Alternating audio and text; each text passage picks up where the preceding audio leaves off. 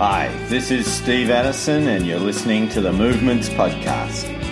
Podcast for people who want to multiply disciples and churches everywhere. Today I'm talking to Jeff, or JT Timblin, in Long Beach, California, about doing church in an age of crisis.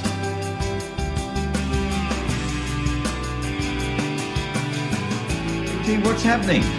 We're in crisis. What's been happening in your world? What's God doing?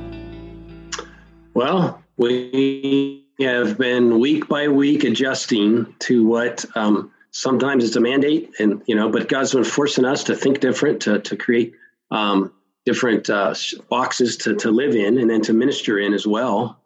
We have a team here and a residency that are, people, and they like to be around people, and they like to go to, college campuses and talk to people. They like to go to neighborhoods and share with people. And all of a sudden, I think we would alarm people if we knocked on a door right now, and I don't think that'd be appropriate. So we started, gathering together and saying, okay, what's that mean? And so the first week it hit, we realized we can't meet as we're a church, and people call it a legacy church, just a church that gathers. But we also have house churches that have been planted out of that. And so we're kind of in a couple of different worlds. And so our house churches were thriving. We have about 5 of them, and God's been moving and multiplying.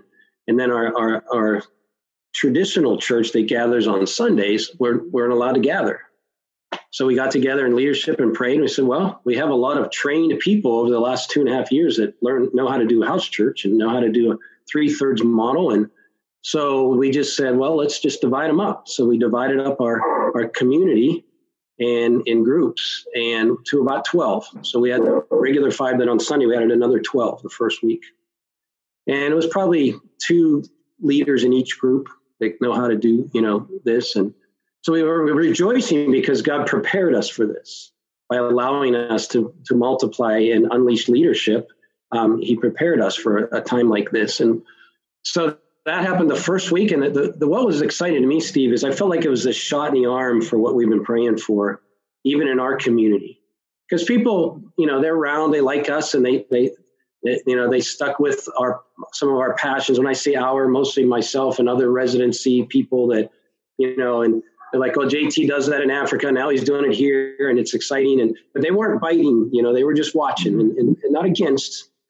Well, now they're sitting in a house on a Sunday morning. They're sitting around in what I call a church by circle instead of a church by row. And the reports got back and they said, wow, this was great. I really enjoyed this.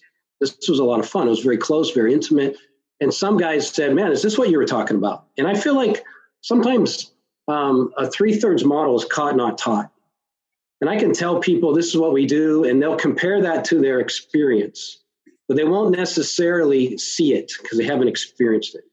So now they're experiencing it, and all of a sudden I believe, rocketed forward for where our vision is that everybody will have this passion and this experience to start a church in their oikos and to be able to see that multiply. And so they're experiencing something never experienced before. Well, the second week, we were told you can only go groups of 10 or less. So we said, well, let's multiply. We had to add more groups because we had groups over 10. And we had the bandwidth for it because we had our leaders. So we went up to 17. And that worked well. But then the third week, we had to meet on Zoom calls and computers. And so and we're doing that. And so that was the last 3 weeks. This week, as far as our gathering, and this was neat. I had a fair amount of people say, we love this, but we miss everybody else because we're used to being, and it's nice. So we're trying a hybrid this week where we're going to just gather on one giant Zoom call at first and just have somebody share some stories of what God's been doing, which has always been my vision, that the gathering could become a vision casting, a story kind of bragging on God thing. So we're going to someone share some stories. The one thing that's been very different for most is the worship end. And so we're going to try to sing a couple of songs together and then cast vision and then launch people into the churches that have been growing and forming and been healthy. So we kind of have this gather together. We still love you and we're still a part of this, but this is where church is happening in the homes. And it's kind of been nice because the crisis has gotten the blame and not me trying to, push a rope. And so I really appreciate that God has allowed that to happen. And so that's how we're doing church right now. And so we're figuring it out. And I don't know what's going to happen this week, how that's going to work. But it's all interactive. It's all live and real. So part of the things that have been happening too, though, is where we gather on our Sundays is there's 5 other churches meet on the same campus. So they have not had the privilege of being prepared for this with leaders. And so they've asked us, can you help us? So now we're coming alongside them and saying, we'll serve you. We'll come alongside it to maybe you have an existing life group and you want to help on how to gather and how to do a little bit more than just the traditional read the Bible and pray. And so we've come alongside some of them. Some people have never been in a group, but they miss their gathering. So they're signing up and they're kind of embedding into some of our groups and just watching and gathering. And so the idea is to help that community multiply and learn how to do that. And then not just on campus, we've had 2 or 3 other churches say, hey, can you help us out? What are you guys doing? And so it's been really fun. And it's not that we have this great strategy, but God has gone before us and prepared us. And we have, 20 to 25 people that could do this for anybody. And they love it because it's their passion. And so we're just trying to network and release and all over computer right now. The other thing that's done is really added some of these other churches that have kind of come together and said, let's talk about what you're doing, because at Bridges, we also have a field hub in Africa, and we're starting one in Mexico City. And that's been for many years. And we've actually seen no place left happen in southern Ethiopia. And so that church planning, that's where we learned about multiplication, was doing that on our field hub. And we see Bridges as a home hub, and then Ethiopia as a field hub, Mexico City as a field hub. And so as we started talking to some of these other churches, they're saying, you're doing this, and what else are you doing? Well, we have this residency. That's something that we just kind of learned from some others, and it's preparing people to be able to be church planners, whether that's down the street with their neighbor or across the seas to the nations. And so as we started a dialogue, and they want to kind of, so there's 3 other churches that said, can we form a cohort together and start to really plant an entire hub in every zip code in Orange County and Long Beach and North Orange County. So that's a vision that we've really adopted, and we're praying for other communities to come alongside and say yes. And it might be one church, it might be a group of churches, but to say we're going to adopt a zip code, and we're going to see this as how do you make disciples? How do you obey the Great Commission? And how does God's bride do that?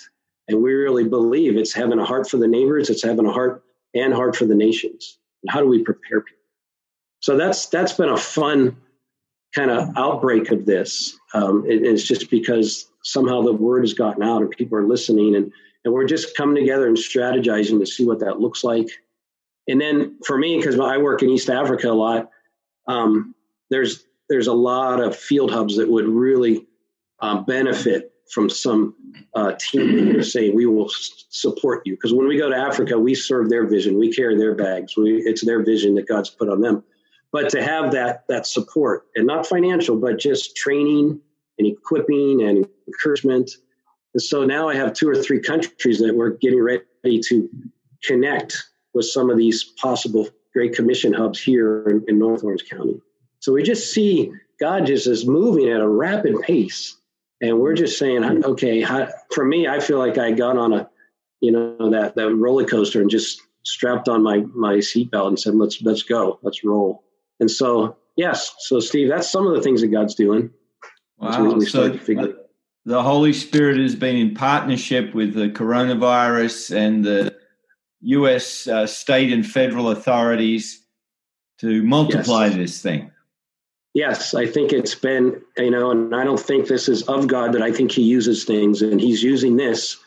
But I just see his sovereignty, because he prepared us for this moment, for such a time as this. And we didn't see that. most of the things that we're doing, we just figured out as we go, as the Holy Spirit unfolds it. But he's got this master plan, and he's stepping back and saying, here's an opportunity now for you to accelerate forward. And it's been really fun to just be a part of that. And then just trying to be creative with evangelism. What does that look like? Tell us a bit about that.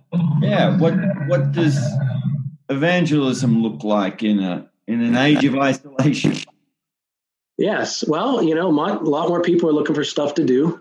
And so some people do a lot of that over Zoom calls or creative ways. I know with I Am Second, there's been a desire for people to come alongside as they watch a video, and they're asking for disciple makers. And so we're teaming some people up with that around the country, but it can be anywhere. So you can have a base here, but it doesn't really matter. Anywhere in the world, they can be calling in over the internet. So some of our evangelists and those kind of passionate people, we're teaming up that way with people who have questions.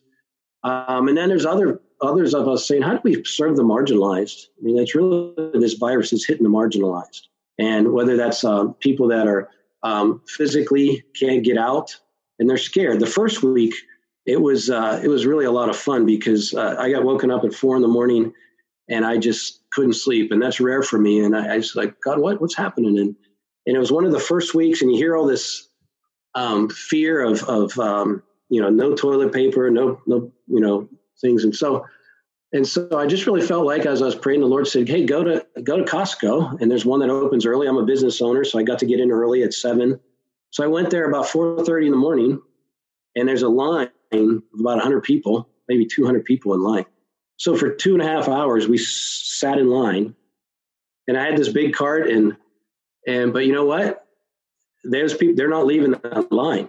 I mean, they're not leaving their spot. So that's 2.5 hours of a captive audience and an opportunity to share your story, tell them about Jesus. And I had a time limit on it, so it was really neat because I paced myself. I said, okay, I got from now till 7. I can enter. It's not like on an airplane or even walking up to someone on the street. It's just like, hey, you're going to be here until 7. So for the next 2.5 hours, I'm going to get to know you. I'm going to care for you, ask about you. And the Lord just allowed me to, weave the gospel into the people around me. And that was just a lot of fun. So I went up back and as I was in line, I texted some people I knew who were shut-ins. I said, hey, is there anything I can get you? Is there any thing that you need?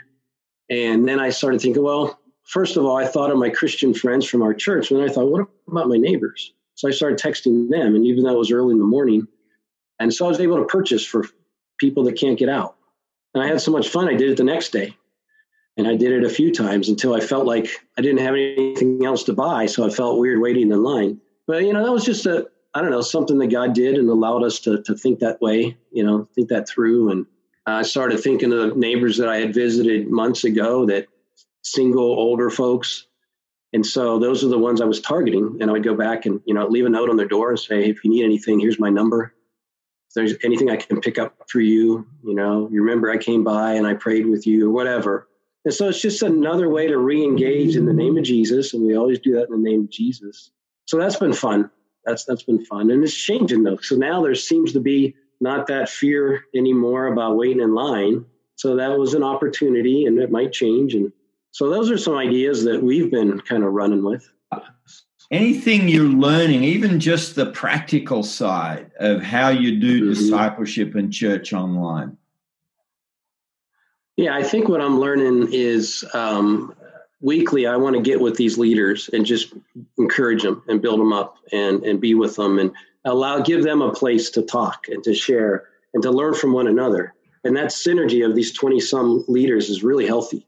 And so I just kind of lay a format out there, and I have a direction I'm going, but I kind of see where it's going and let people share. And hey, let's just celebrate. So we kind of spend the first time just celebrating. Hey, what did God do, and what did you enjoy? And then we kind of troubleshoot. And has there been problems? And some of it's technical, but most of it's, well, I didn't feel like they were comfortable doing this or that. And so, just kind of releasing leadership, but also coaching them along the way is something that we found is worked really well.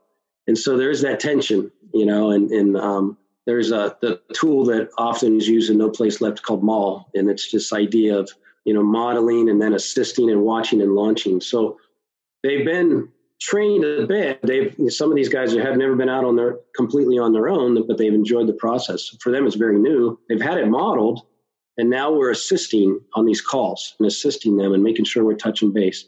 And then I found for some of them, it means more than it's the extra call after that. Write notes and say, okay, you know what he or she said, they need a little bit more conversation. So I'll call them back and say, hey, do you need more help with that? Do you need more assistance? But now with the newer people, because the way we do church is everybody has a role. So after the second week, I said, okay, actually the first week, I said, see if you can get some people to adopt some roles. Now, after 3 weeks, the trainers, we're not really doing any of the roles. We're letting the people do the roles. And it's probably the first time most of them have ever done this. And we'd call them up and I would coach the leaders on how to do this. Hey, call them up and say, will you be willing to do this? And then tell them exactly what you're asking of them. And then, say you'll be with them to equip them. And people are opening up and leading a facilitating discussion of the Word of God for the first time in their life. People are leading in prayer for the first time in their life. Some people are leading in pastoral care for the first time in their life. And we're just giving them practical tools and simple steps. And now we're teaching our leaders to step back, and you start to step back, and you've had it modeled. Now you watch them and you assist and watch them. We're multiplying multipliers in 3 weeks. And people are doing it. They're saying, yeah, I can do this, and so we'll see how it goes. But so far, the ones who stepped up have enjoyed it. And so our desire is that every group becomes that. So what are we doing? We're equipping people to equip others, because it's caught, not taught. And all of a sudden, they don't know it. But I think in 2 or 3 months, everyone will have done every single role. And they'll have facilitated each role on a Sunday morning or any gathering. Some of the groups, it's funny, our church gathering is early in the morning because we never owned a building. And 20 years, we've never owned a building. We've always been nomadic. So our gathering times are always early. So it's 8:30 in the morning. Nobody likes that. Well, now that we've released the authority of church, they're meeting at 10, they're meeting at 11. I said, yeah, you can meet whenever you want. It's your church. We don't control that. And it's just that little thing. It releases authority. It tells them we're not manipulating what you do. You have the power with the Holy Spirit to make decisions on how your church, and we call it church, and we're very clear about that. Don't call it a group, call it church. And I've learned that from other trainers. Chuck Wood always told me, if you don't start with church, you might never get to church. But if you start with church, you have a better chance if you call it church. And we go through the church circle in Acts, and we tell people, what does a healthy church look like in Acts 2? And it's just, you can see their eyes just open up. Wow. In fact, the one gentleman, I gave him some tough, older guys in his group, and he's only 25 himself, but the people that he was leading were kind of sharp guys, but a little bit more used to the traditional model. And so he came back. I said, how did it go? He says, well, they were really resistant. And then he said, well, let's look at what the Bible says church is. And he just opened some scripture. And he said, what does the Bible say church is? And every time they tried to, he goes, no, what does the Bible say? He said, JT, in 20 minutes I had them, and they were all in. And they said, you know what? This is what the scripture says. When people of God gather together, that's church. And so then he went into the book of Acts and said, now, what is a healthy church? We could talk about that. Let's look at the elements of what the church did. But we can call this, biblically, we can call this church. So again, he was teaching them the hermeneutics of, what does it look like above a passage of what church really is. And again, they're now, the ones that I thought for the last 2 years were a little bit more standoffish, they're excited about what's happening. Yeah, so it's been fun. And JT, have any of these churches started new churches? Not yet. It's only been 3 weeks, but that's part of the vision casting, because we always have a vision time. So what we want to do is two things. We want to say, hey, do you think you could do this on your own eventually if we trained you in your own oikos, in your own sphere of influence? So we're starting to train that and vision cast that. And also we're going to say, hey, if this virus ended tomorrow, what would you want to do? Would you want to continue to meet like this, or would you want to go back to meeting in what I call church by rows? And there's nothing wrong with that. It's a biblical model, but I think both is best. And so I think they've had enough taste everyone has said, no, we want to keep doing this as well. And so if they want to keep doing it and the virus opens up and we're able to be with one another again, that's another shot in the arm. We can go back and say, okay, what does this look like? Why can't you do this in your house? And you don't have to do it online. You can do it in your house. But what if you invited your neighbors or your relatives and you did this? So that's our prayer. That's what we're excited about. So JT, what are you trusting God for in this crisis? Well, I feel like, again, I'm just riding a bronco and trying to follow the Spirit and see where he's taking us. What am I trusting for? I mean, all of us have the typical concerns. My mother is by herself in San Diego, and she's, at risk in the sense of age, and I can't go see her. Or we have businessmen who have laid off hundreds of workers in our community, and they're trying to figure that out. And then we have many who have lost their jobs in the midst of this crisis. And how does the church be the church? And so in our community, I've had people come up and say, we still have our jobs. Is there anybody in the community that needs help? And I get to become a connector. But here's the neat thing, Steve. In these smaller church gatherings, it's happening without going through me, the pastor. And they're hearing about needs firsthand. And we're totally fine. Hey, we always say in our churches that meet in homes, we say, you guys, you can give to the community out there as a witness. So people in your area of influence as a church, or you can give to the needs of your church community, or you can give to the needs of the movement. And we always encourage one of those each time. And so now there's a lot of needs within the community, but I'm talking about the community that's sitting around, well, not in a living room now, but on the line, on the groups. So that's one way we've seen them just kind of given towards one another. And so I guess I'm learning more and more to trust the Holy Spirit to work in the people of God who have the Holy Spirit as they start to see that they have the power to be the church. And it doesn't have to be through a hierarchical institution. And I'm not saying a hierarchical institution is wrong, but I'm saying this will multiply quicker than if it has to go through me as a paid professional, missing a lot of the needs or not hearing all the questions. And we have people that are breaking down the Word of God together. And we kept our series. We're going through Nehemiah, and we just kept going through chapter by chapter. And I said, you don't need me or anybody to open up the Word of God, because you have the Holy Spirit and you have the Word of God. But I did tell them, if I will equip you if you want more information, if we could come alongside and help you, and to help you feel equipped. And that, again, it's a releasing model.